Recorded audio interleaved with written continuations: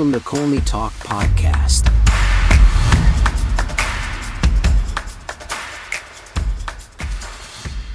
Hello, everybody. Hope you're well. You are listening to Colney Talk Podcast, a bite-sized show. I'm your host, Alex. First-time listeners, thank you and welcome. And to my returning listeners, glad to have you as well. On the show, I pick out my top 3 Arsenal performers in the game and the other guy, the player who just didn't play well enough or had a poor game. Arsenal Man City, a game we were really anticipating to play given the confidence and how we've performed so far this season. But straight away, we just were served a big pie of humility in this loss. 3-1 at home, such a terrible result. It feels deflating as a fan, I'll tell you. I can't imagine how other Arsenal fans are coping, hopefully in a positive way. I mean, the players, this is a tough one. We've gone through a series of it, this last week or so. And from the past game, I thought I would see some translation of that anger that we were robbed of our points and that disappointment and bring it into this game and translate it in some meaningful way. But I didn't see any of that. It was not the hot start that we usually get to see, and it wasn't something that I really saw as we started the game. This was a statement game for us for a lot of reasons, but more importantly, a win to put a significant gap between Arsenal and Man City.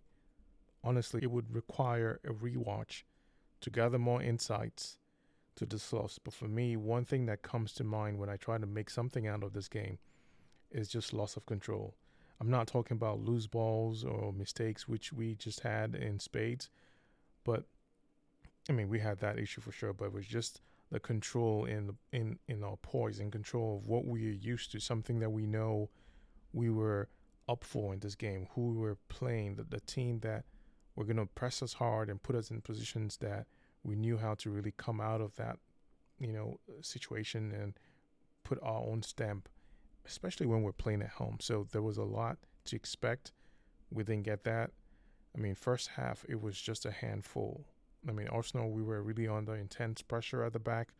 We couldn't steady the game flow comfortably. Given how we've been all season, this game was unlike how we would usually cope in the high pressure. I'm aware this is City, but this is also Arsenal in this season so far. So the expectation is valid, is warranted. It's what we've seen and how we've managed to deal with it. But this is City, and we've had them in the back of our mind as the defending champions and a game that we wanted to measure ourselves up against. This wasn't a good measurement, and this wasn't a good situation that we would go battle with them. We have dealt with their style of attack. Our mistakes and out of sync passes cost us this game totally. And folks, that's there is all to it. There is nothing like a weird situation, a bad call, things like that. That's just how it really looked. Arsenal, we did respond in different moments though, but there, in my opinion, was a very growing frustration about what we're not doing well. Just translating things in the box with the other situations where we can show ourselves what we are capable of, what we know we usually do, or rather would expect to have our players do.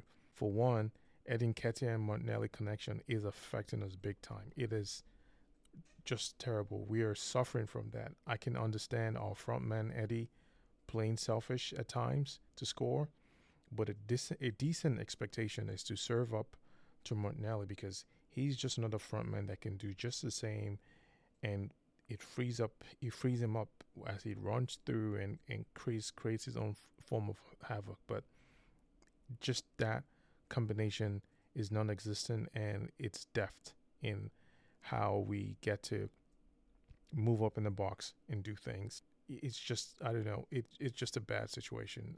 The left side is usually dominant, but it's not as it is now. And the overwhelming feeling that we bring to defenders is just kind of like faded.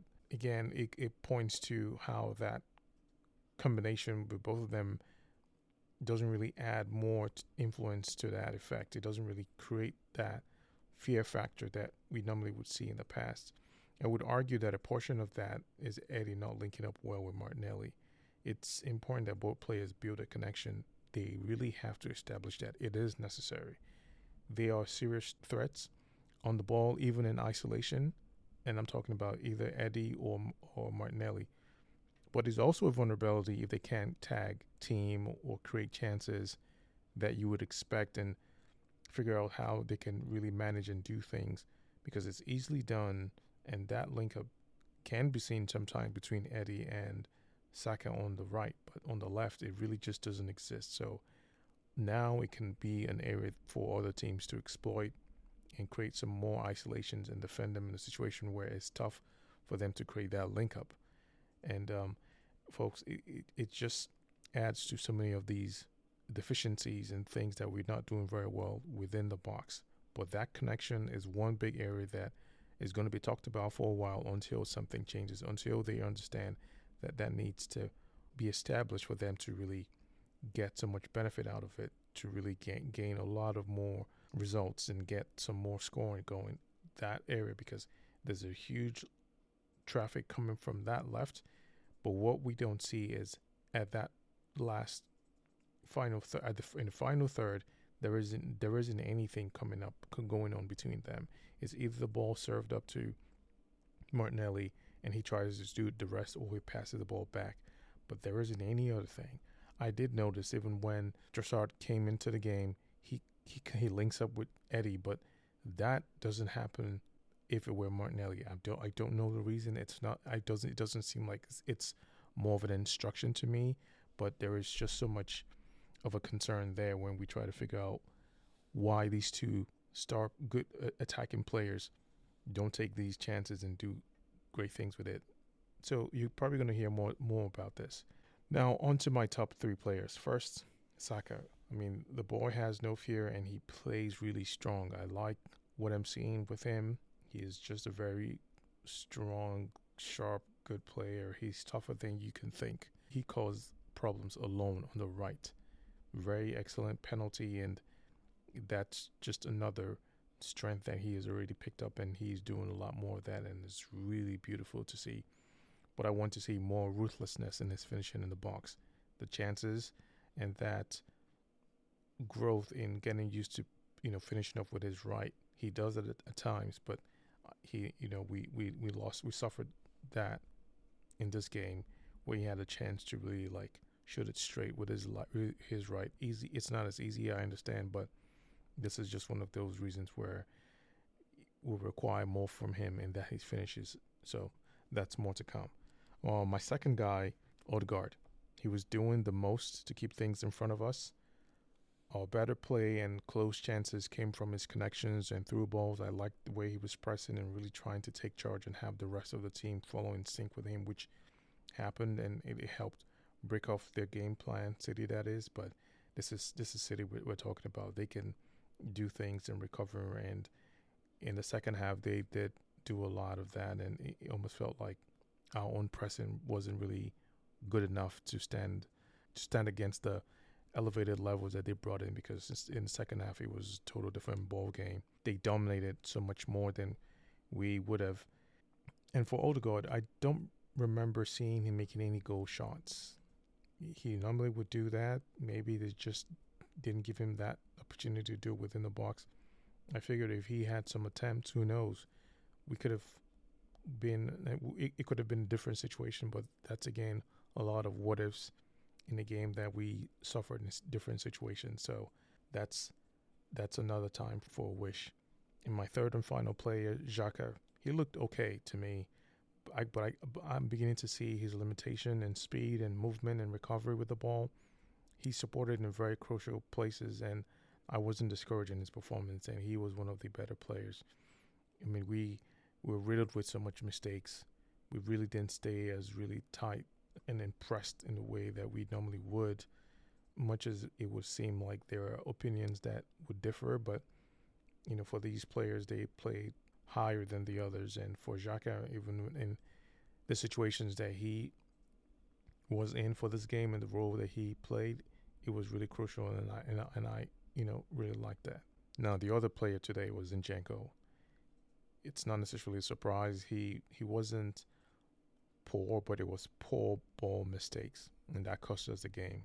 It wasn't even Tomiyasu's mistake, even though he lacked that extra gear. I mean, it was a tough battle for him, but Zinchenko's situations just put us in very tight positions, and we kind of lost our edge, our nerves, the control. As I mentioned, it was just all gone. Zinchenko was just a little bit all over the place, and it was more about a better control and decision making that he normally would do and does in previous games. But for this game, it was just a bad one for me, and I think that's why he gets tagged for the other guy today. Well, folks, it was a painful loss. We have gone through it in these last couple of weeks. We definitely will bounce back. All is not lost. It's just a terrible time to really, go through this, but I'm sure we're probably getting out of it, because to be fair, these last couple of teams that we played were not easy at all, as much as anyone would assume. So let's just turn this over again and move on. That's all we can do. I look forward to better sides of our team, as we always expect, and that's how we would, hang on to much more hopes and better results for the season. So, folks, thanks for listening. Take care and bye.